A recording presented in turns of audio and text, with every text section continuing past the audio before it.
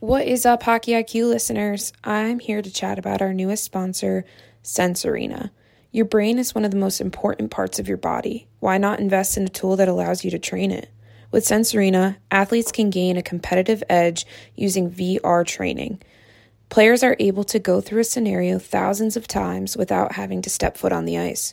No more waiting around for puck touches or perfect scenarios. Sense Arena can enhance reaction time, decision-making, and multitasking abilities, making you the next MVP. I mean, if the LA Kings are using it, it's gotta be good. With our promo code HockeyIQ, you receive $50 off an annual plan purchase. Head on over to sensearena.com to check it all out.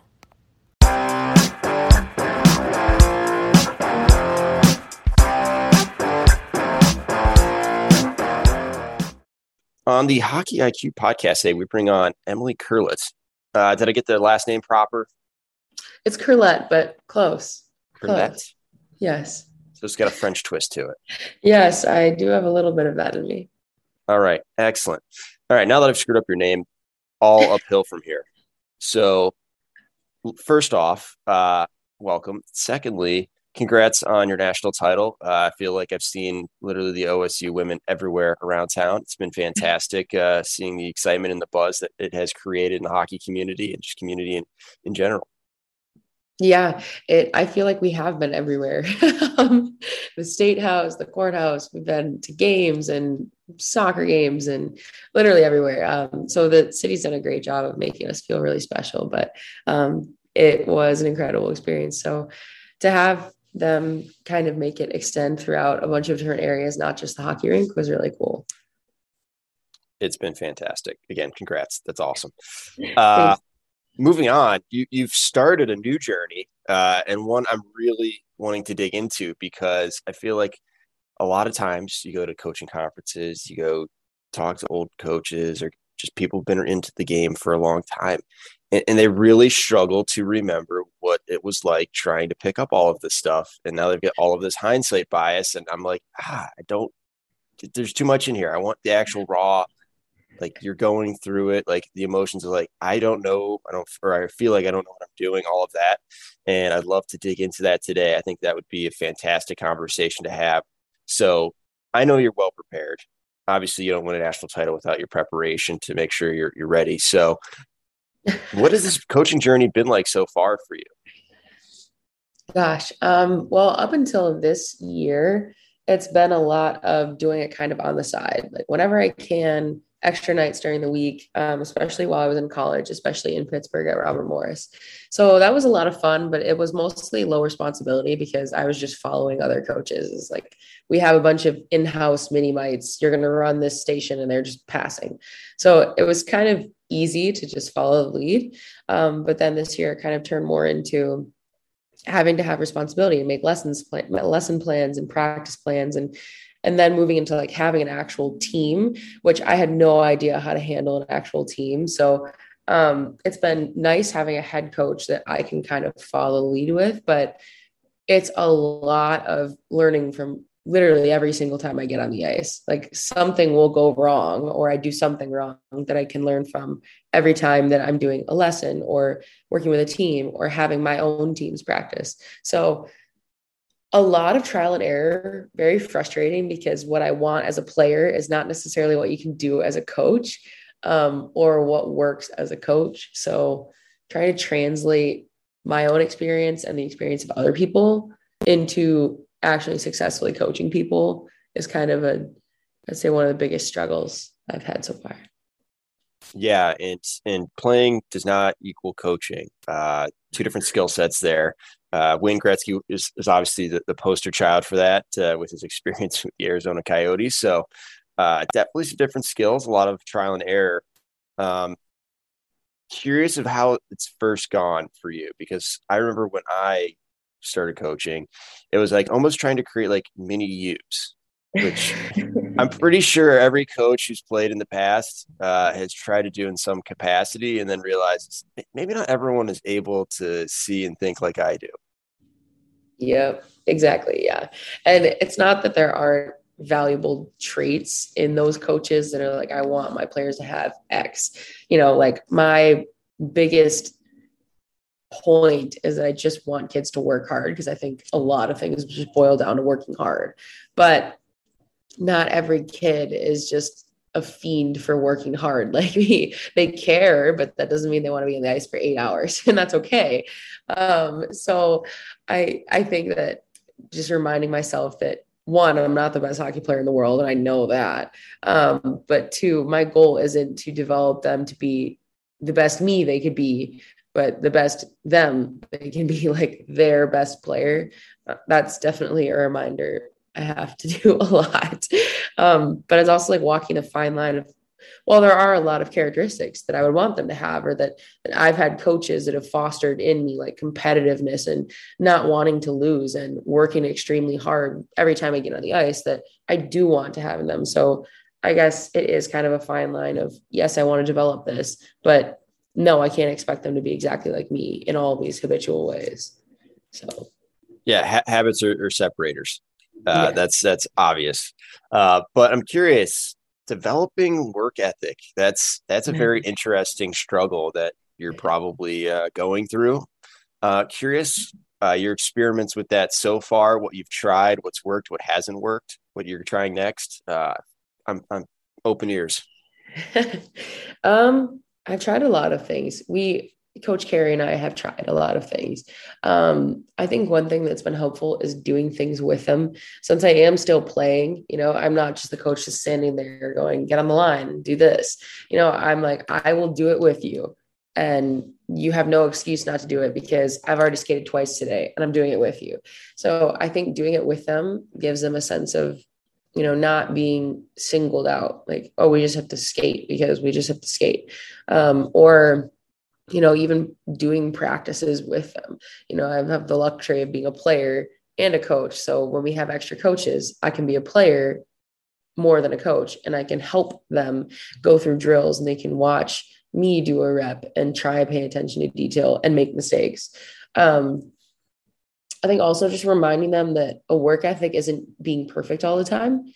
It's trying hard all the time and listening and doing your best all the time. So I think like understanding the difference between being perfect and doing your best, striving to be perfect, but like falling to whatever your actual capabilities are at that time. And that's okay. So those are kind of the first two things that come to my mind with teaching work ethic. It's definitely hard to try and teach. I love the one sentence you mentioned here. It's like, it's not about being perfect every time. It's about putting in that effort, chasing it, I guess, is the best way to put it. Like, you're chasing it, knowing that it's okay to fail as long as you're putting in the effort and trying hard. Yeah, definitely attaching. That's what we've been talking about a lot lately, because record wise, we don't look so hot at all, which is okay, because we keep trying to remind them that, like, if you are minus 15 on the weekend, okay, if you think about being minus 15 on the weekend and that's all you think about, it's going to be a real rough weekend and a real rough week. Whereas other things you can think about instead of that are like, okay, how did I play? Like, what was my effort? How did I respond to getting scored on? Like, how did I try to prevent that from happening? Or what did I change the next time to not be minus 16? Like, there's different ways of looking at things, and the way that you look at it, whatever you look at grows. And if you're constantly focused on, well, I can't do this and I can't do that, and I don't even want to try doing that, well, that ties into work ethic. It's not necessarily that they're bad kids and they don't want to work hard. Maybe they're just discouraged and they don't want to try because they don't think they can be perfect. And they've always been taught they have to be perfect. So just kind of taming that voice in their head that makes them think they have to be perfectionists, especially for girls. I love that as well. I mean, you're just full of quotes over here. You're a great interview so far. What you look at grows. Honestly, these are things like my dad would tell me growing up, and I just roll my eyes. And now I'm all excited about them. I'm like, oh, dang it. Yeah, but what you look at grows. I mean, it's so true, because you think about what you think about. And what you think about is like the most important thing. And it drives your mood, drives your next thoughts, whatever. And having purpose behind that, like, why would I focus on being minus? Like, that's just going to drag me down, take me to a bad place mentally, attitude wise, etc. But if you're looking at, oh, I executed this great new move that coach taught me, or, Yeah. me and my teammate are getting some chemistry and we made some great plays together. Like focusing on those things where it drives the process rather than just looking at the results.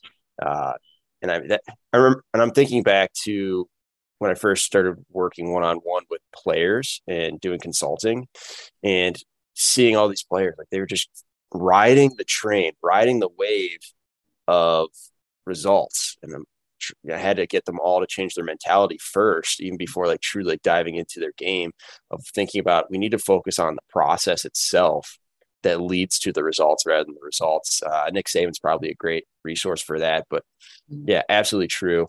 Absolutely true. Yeah. Yeah. And I've always loved following John Wooden too. And I mean, you look at like 16 losing seasons, and then I believe it was in 12 of the following seasons, they had 11 championships. So just reminding my players, whether it's like a one-on-one or it's a group or it's a team, that every time you get on the ice, you have a chance to get that 1% better. And I remember learning that when I went to national camp when I was like 17. They just said, just get 1% better every day and it will add up. It's kind of like the penny doubled rule too. So like, I just think, every time you get on the ice, you can make your passes a little bit better than they were the day before. Just pick one thing and focus on it, but I totally understand where you're coming from with the results mindset. And I feel like that's a lot of just like almost like a generational change too, of like, you need to have X result. You need to have a 4.0. You need to have, everything figured out. Your clothes have to be perfect. Your room has to be perfect. Like everything down to a detail in a kid's life needs to be perfect. So when they get to the rink, they think that, if I get X result, the goal, the assist, that's why being a defenseman is hard, because you don't score much unless you're, a Kill McCarr, right? So like, maybe you have to look at different results. Like, did you block a lot of shots? Did you go stick on puck every time you had a one-on-one? Did you get beat wide? Were you solid in front of the net? Like, being unnoticed is sometimes a good thing. So how do you measure that? So just teaching girls and my players a different way of looking at those results. And maybe it is still like a results oriented, but it's like the results are process. So even if you can't teach them to look at process, teaching them a different way to look at results, I think, is really helpful sometimes too. Yeah. Or like the micro results, because there's only so many goals that get scored out there, but there's a lot of shots. You can talk about high danger. Like there's many results within like the process of all of that. Changing it up slightly here. Okay. So you've now been coaching, but I want to know, how is this coaching affecting your playing? So what lessons are you taking from coaching in applying or trying to apply into your own game? Because you're obviously still playing professionally. Yeah. The first thing is when a coach says that we're moving to a drill, I ask where he wants the pucks and I move them there. I take a lot of initiative helping the coaches because I know how difficult it is to draw the drill, explain the drill, move the pucks, move the barriers, move the cones, and take care of everything. So I think just trying to like be more efficient with my time as a player to help a coach be more efficient with their time, even though that's a side note. But it's helped a lot just to look at the way that I understand drills and break them down. So I listen to specific words that the coach might say, rather than before I just watch the marker on the board and just follow the pattern and do the pattern. And I need to be here at this time, at that time. Instead of that, I just look at it more of like, what's the goal of this drill? And where do I generally need to be and generally need to do, but like, where can I have creative freedom with it? And if something goes wrong, how do I just problem solve and make the drill work anyways? So I look at that. I also look at it more of like an accountability factor too. It's like, I think it's easy to think that the coach just doesn't see stuff when you're younger. Like, I can cheat this gap drill because I don't want to get beat, but it doesn't make you any better. And you just assume a coach might not see it. And you learn that lesson eventually. But now, having been a coach, I see that and I see like, okay, everything I do matters, even the little details. And if a coach wants me to do X detail, there's probably a reason behind it. So even if I think it's dumb, or even if I'm not good at it, I'm going to do it. So those are kind of the first few things that come to my mind. but it just gives you a different view on the game. Like when you have to explain something to a 13-year-old that is super spaced out and has no idea what's going on, it really makes you figure out, okay, I need to break this down into the simplest of terms. What is the core of this concept? Just totally boiled down. What is it? And when you can break it down like that, it seems a little bit simpler when you have to do it yourself, I think. Okay, I got a few things we need to dive into on this. Moving from just doing the drill and following the pattern into finding the freedom within the drill, like I found that to be like absolutely massive for the players that maybe don't follow the drill exactly how it's supposed to be done and throw just like a little bit of a wrench, or like you can see they're in their mind putting a game situation to the drill to make it extra realistic, or they won't do the same thing 2 times in a row. Like they're finding ways to personalize the practice that really engages themselves further in exploring and learning. And I think that's absolutely massive as a long-term difference maker. And it's something I've noticed that truly the best players that I've ever coached have that similarity. Like that is something that is noticeable at being at this long enough, that like you don't get a player like that every single team. Like the truly special ones that have separated themselves, and it obviously can come out a little bit easier in like one-on-one lessons, but if you're watching as a coach, like those players are truly special, especially if you're like trying to scout and you go to a practice and you're seeing someone trying something within a drill where maybe it wasn't exactly there. Like you're tapping into something extra. So yeah. I'm curious about like diving into the idea of like personalizing the practice within the team practice for like yourself. Yeah. Yeah. That's been probably a really big difficulty within our team practicing, because our girls are really, really good at following direction or listening to specific things, but they a lot of times don't want to venture outside of that. Again, probably going back to that, like, I want to do it perfect mentality, which I appreciate because there is an attention to detail to that. But also, I think the first thing was just giving them permission to have freedom within drills. Like we have stopped and said, look, if it doesn't go this way, you don't have to stop and freeze because you aren't sure what to do, because it suddenly somewhere in the process it went wrong, right? Like if 2 people go instead of 1 and you're not sure who it's supposed to be, look at each other and then one person just go, just figure it out, you know? And I think I tried to get out of the habit of just saying, just figure it out, because in my head that translated into just come up with a solution and stick with it, and the other person just go with it, right? Like it's just that split second of like, oh, I was supposed to be F1, but you're going, so you can go and I'll come back as F2. Just the little adjustments, giving them permission to make them. Like you can change our drill a little bit. That helped a lot, because then, you know, we have a 2-on-1 drill and they don't think they have to do this every time, not in that particular situation. And then another aspect of that is giving them options of different ways they can be creative, because sometimes they're like, well, I don't know what to do. Well, that's okay, but here are some things you can do, showing them how to do those things in different scenarios, and then giving them the freedom to try them is really helpful, so they have a direction. Yeah, love that. Yeah, that's probably just like the most basic building block. Just, you can do it, here's what you can do, we give you permission to try it. And then obviously there's different levels of development that come with that. But that's for someone at the most basic level of not being able to just do something different. That's kind of where we start. At least I've tried. Well, giving players permission is always a great thought, rather than, you know, giving them a new one for not making a tape-to-tape pass. Like, I don't know if you've watched a game, but there aren't many of those.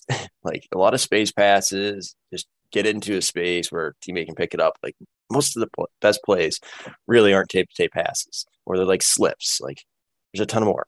So I love that you're saying, okay, have the permission. And the other thing was like, just like getting them to read off of each other, because it doesn't matter what you do. It matters what the other people on the ice are doing. Because if you're Mhm. just really good at a drag shot, and this is my favorite part about like watching skills coaches go, like they practice this drag shot, and then the kid throws it in a game, and it's like the exact wrong time to do a drag shot. You just like get stolen or actually get obliterated. So it's like, well, there's a component of perception here that we're kind of forgetting about. So like it's the whole perception versus action. So that's where I get razzled as a coach nowadays. Is like we're just scripting lines and where people have to go, and we're taking out like all of the timing, all of the perception that actually needs to happen. Like I'd rather have poor technique. Obviously, there's some techniques like in shooting that are better than others, and like the key elements we need to teach. Same with skating, but like as long as it gets there and they're starting to see when and where and why, like, oh, it's a whole new ball game. And I love how you're talking about giving them options and trying to expand the range of what they see as possible. Like I remember my coach once at the University of Akron, Matt Cook, who's been on the podcast in the past. And the first time that he's like, oh yeah, just do an indirect pass. And then we literally did a drill for like maybe 3 minutes of just doing some indirect passes and like trying to catch it off the wall. Like I think a lot of light bulbs went off that day. Like that was absolutely fantastic. And then before you know it, like we're scrimmaging later and people are throwing in some bank passes indirect off the wall. Like what? Now you don't have to worry about going tape to tape or in direct and put in front of the D. Like this is great. So I love that. And then just finding ways and drills where players are forced to be creative within them. Like you could have set times or areas that they have to go in, but then allowing them to go from there. That is fantastic. How has your drill selection or drill design changed? A lot, particularly in the last few months. Like these random things that I'm talking about of like giving them the ability to have freedom within drills and like trying to give them the options and teaching them they don't have to be perfect in things. These are things that I've literally learned in the last like 3 months. I'm not just a genius that figures it out on my own. I've just have asked a lot of questions to a lot of people, or whenever I'm out with a coach, I just observe like what's happening right now. Like I skate with the 18U boys and I will watch the drills and I'm like, are they getting these drills? Yes or no? And if it's yes, then I'm like, what do I like about this? If it's no, then I'm like, what do I not like about this? And how is this confusing for me as a player? Or does this drill give me freedom as a player? So I take what I do myself and then I kind of translate that into like, what's the goal that I have with these girls? So if my goal, for example, was, we want them to work on their initiative and their forecheck, like that understanding of like moving and anticipating without having to like stand there and wait to look at someone and realize where you need to be. So we just design a drill that one gets them moving, two makes them make decisions, but three also like gives them a little bit of freedom of like, it's not going to be standing still at a cone and you have to go back and forth because that's not realistic. So asking a lot of questions, and then thinking about like the goal in mind, what are we trying to teach them? And then working backwards from there. And then also just kind of fine tuning it. If we do this once and it just doesn't seem like they either A, got it, or B, like it wasn't accomplishing the goal, then we might get another shot and give them a chance to get it right. But if that's not the case, or it wasn't teaching what we wanted specifically, then we'll pick a different way to teach it. Love that. Like didn't work, but rather than abandoning it, like what kind of adjustments could possibly make and make it fit for that team. I remember going out for a sight unseen practice of a team.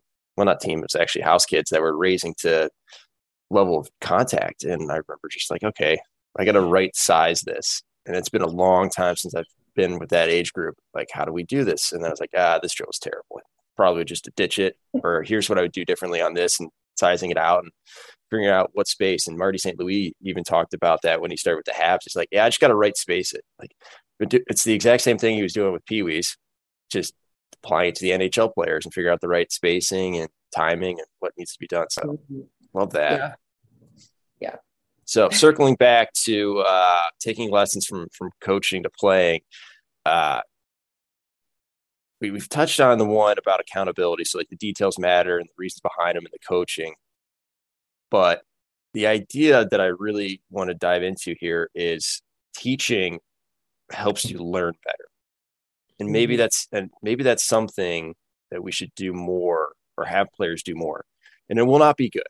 They're learning. When you're learning, you are not even close to perfection or where maybe you want to be. So it's definitely not the most efficient from a short-term standpoint, but probably is extremely effective from a full season and more time frame, which I'm not sure everyone has the patience for, but I think there's a lot to be said there.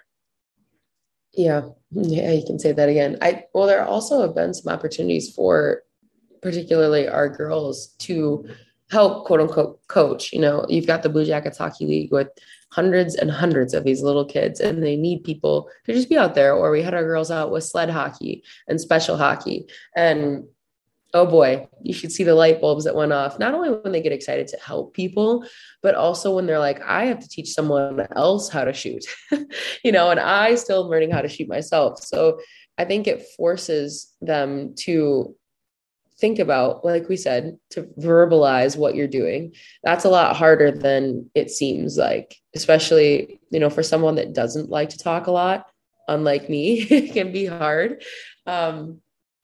So I think there is that positive from it. And I think also if kids understand what that positive is, then they might be more apt to try it.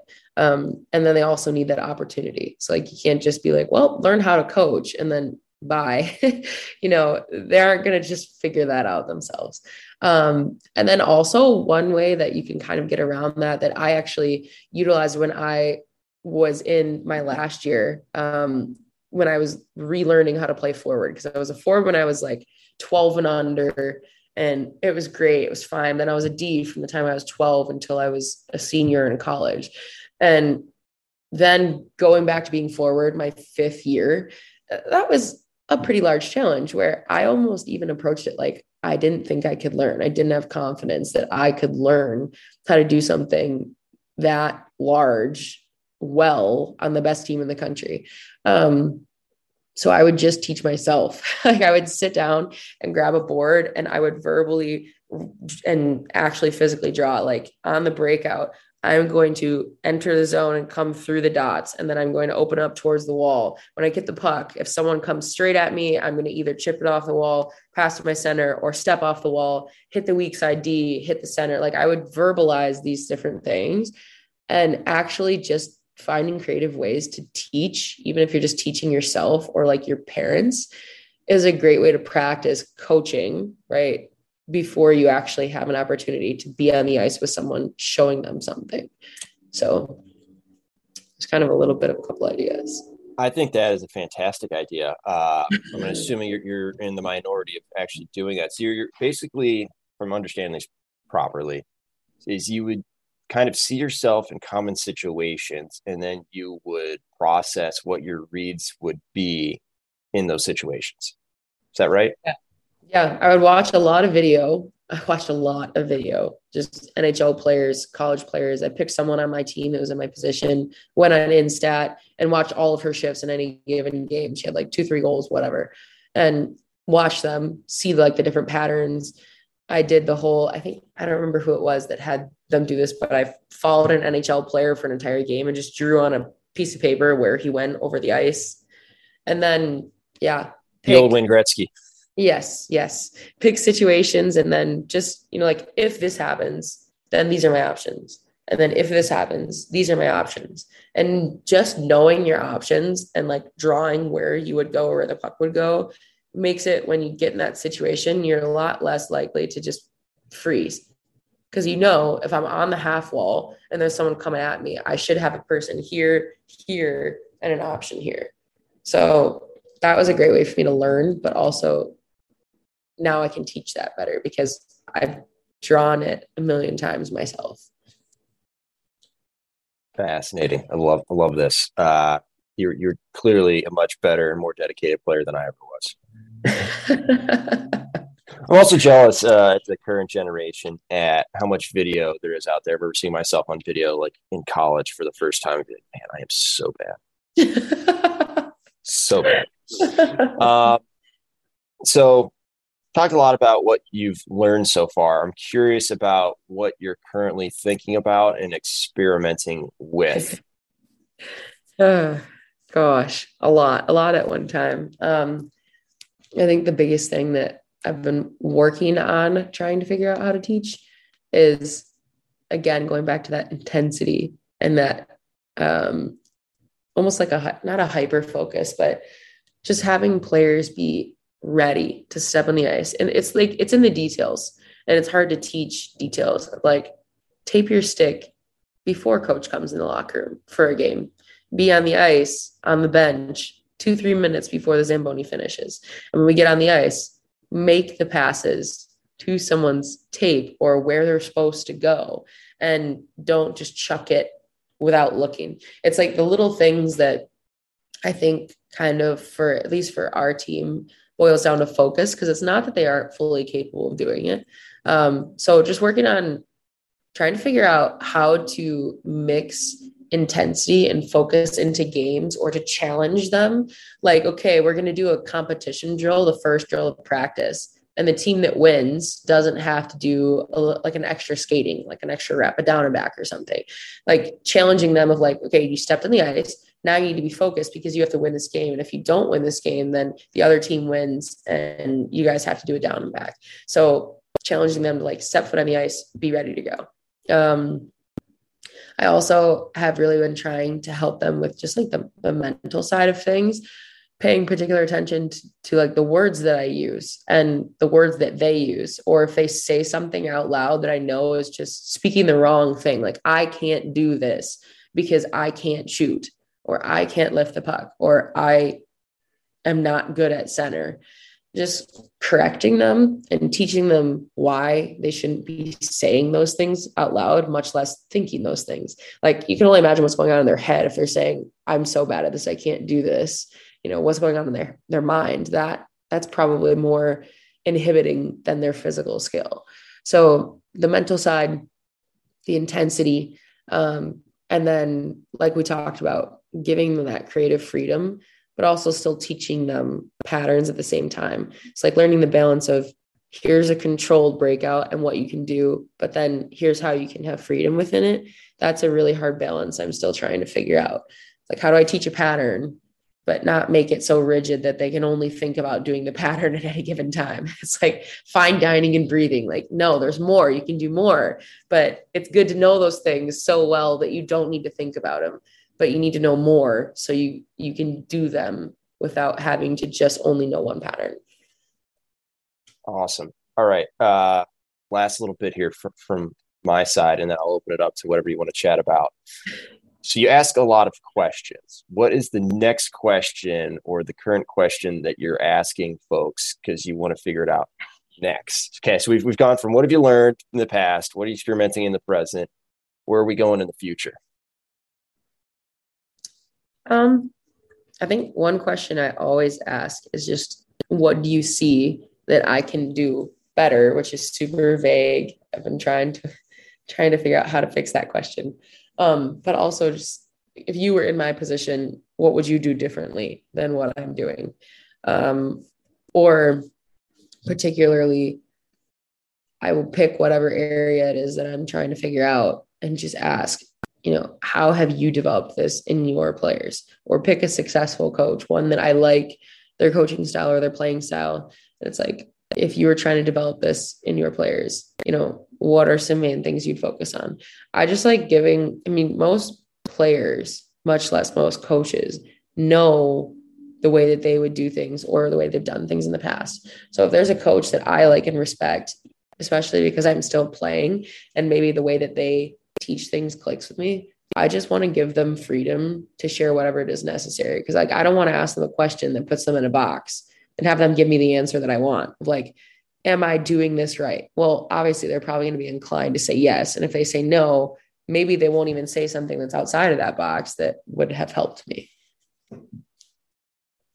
All right. I think one lesson all players can take away from Emily here is the fact that you should be demanding more of your coaches. It shouldn't just be a one-way spigot where the coach is trying to put things in you. Like, you should be actively be like, I want things. Like, being assertive and aggressive is not always a bad thing when you're trying to acquire knowledge that is going to help you help you succeed.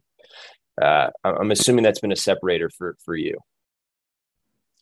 I'd hope so. I mean, I'm a big feedback person and not everybody is, but I was always asking probably too many questions. I learned in college, my coach helped me learn a little bit of the balance. Like, okay, you don't always need to ask 1,000 questions. And I've got players like that now. And I'm like, I get it. I get it now. I get why I didn't need to ask about if this happens, then what do I do? Like, just do it. Just do as it is. But yeah, I think that being able to ask more has been more helpful than asking too little and then taming it down from there for sure. Awesome. Well, this has been fantastic. Where would you like to take the conversation, or you want to take just 2 minutes, make some plugs, or talk about anything and wrap it up? It's open architecture now. Throwing it back on you. No, I don't really have any plugs to put in for anything because, I'm here. I work with everybody anyways.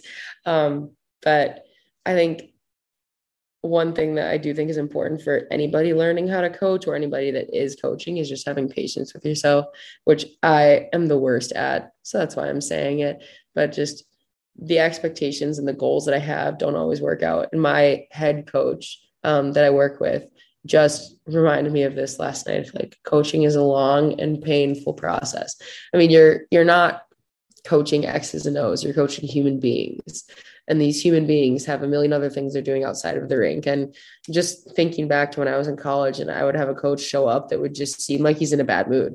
And we're like, you expect us to show up in a good mood and leave everything at the door and get on the ice and it's just hockey. And yet you're upset. It's like, well, yeah, everybody's going to have days like that. So being patient with yourself and with your players, but also just knowing that it's a long process and not, for me at least, not having expectations of accomplishing my goals in 3 weeks or 3 months or even 3 years. Like, there's no timeline on when a kid can just get it, because it took me a while to get it. So, it would be unfair for me to just, assume one way or the other.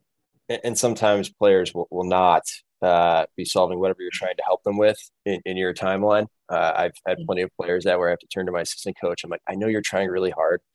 I just don't think this person is ready for the teachers, right? Like, I forget what the phrase is. Like, when the student is ready, the teacher appears, something like that. But like, it's something like that. And I think, again, you're a great quote. Coaching is a process. It's sometimes long and sometimes painful. Sometimes it's quick. And if you ever, as a new coach, go in with the thought process, like, I'm going to fix these players and we're, going to take this Pee Wee team to the Stanley Cup. Like, yeah, it's not going to happen. Like, again, it's exactly what you're talking about. You're developing human beings first and foremost, and maybe less about catching a breakout pass and more about handling your emotions would lead to much more development, because now they're able to develop better. So maybe we should coach less hockey and coach more people.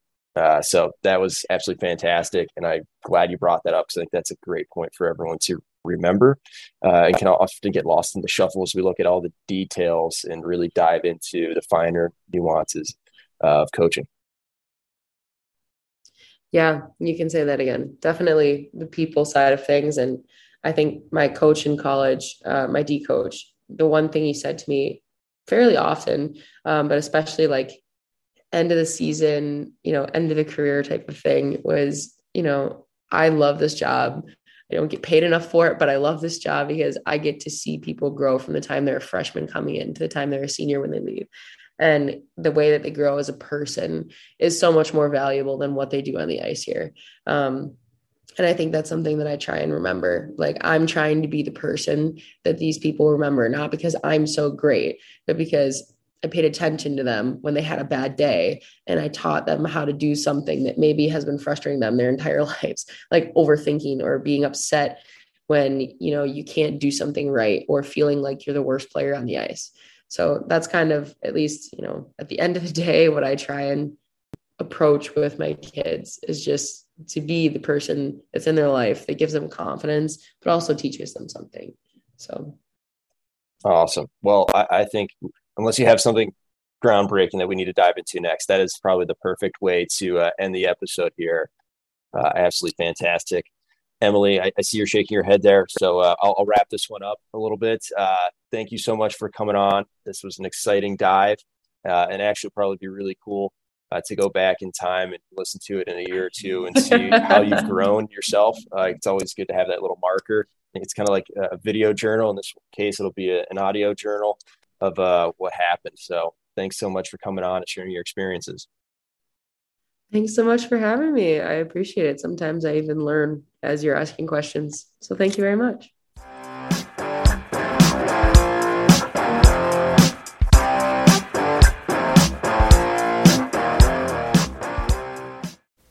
That concludes this week's episode. Thanks for joining us here at Hockey IQ. If you haven't already, take a quick moment to hit that subscribe button, give us a thumbs up, and drop a review. If you want to be a great teammate, even recommend us to a friend. You can follow us at Hockey's Arsenal on Twitter and Instagram. Check out the website, hockeysarsenal.com, where you can subscribe to the weekly newsletter. You won't regret it. Catch your buttes here next week for a brand new episode.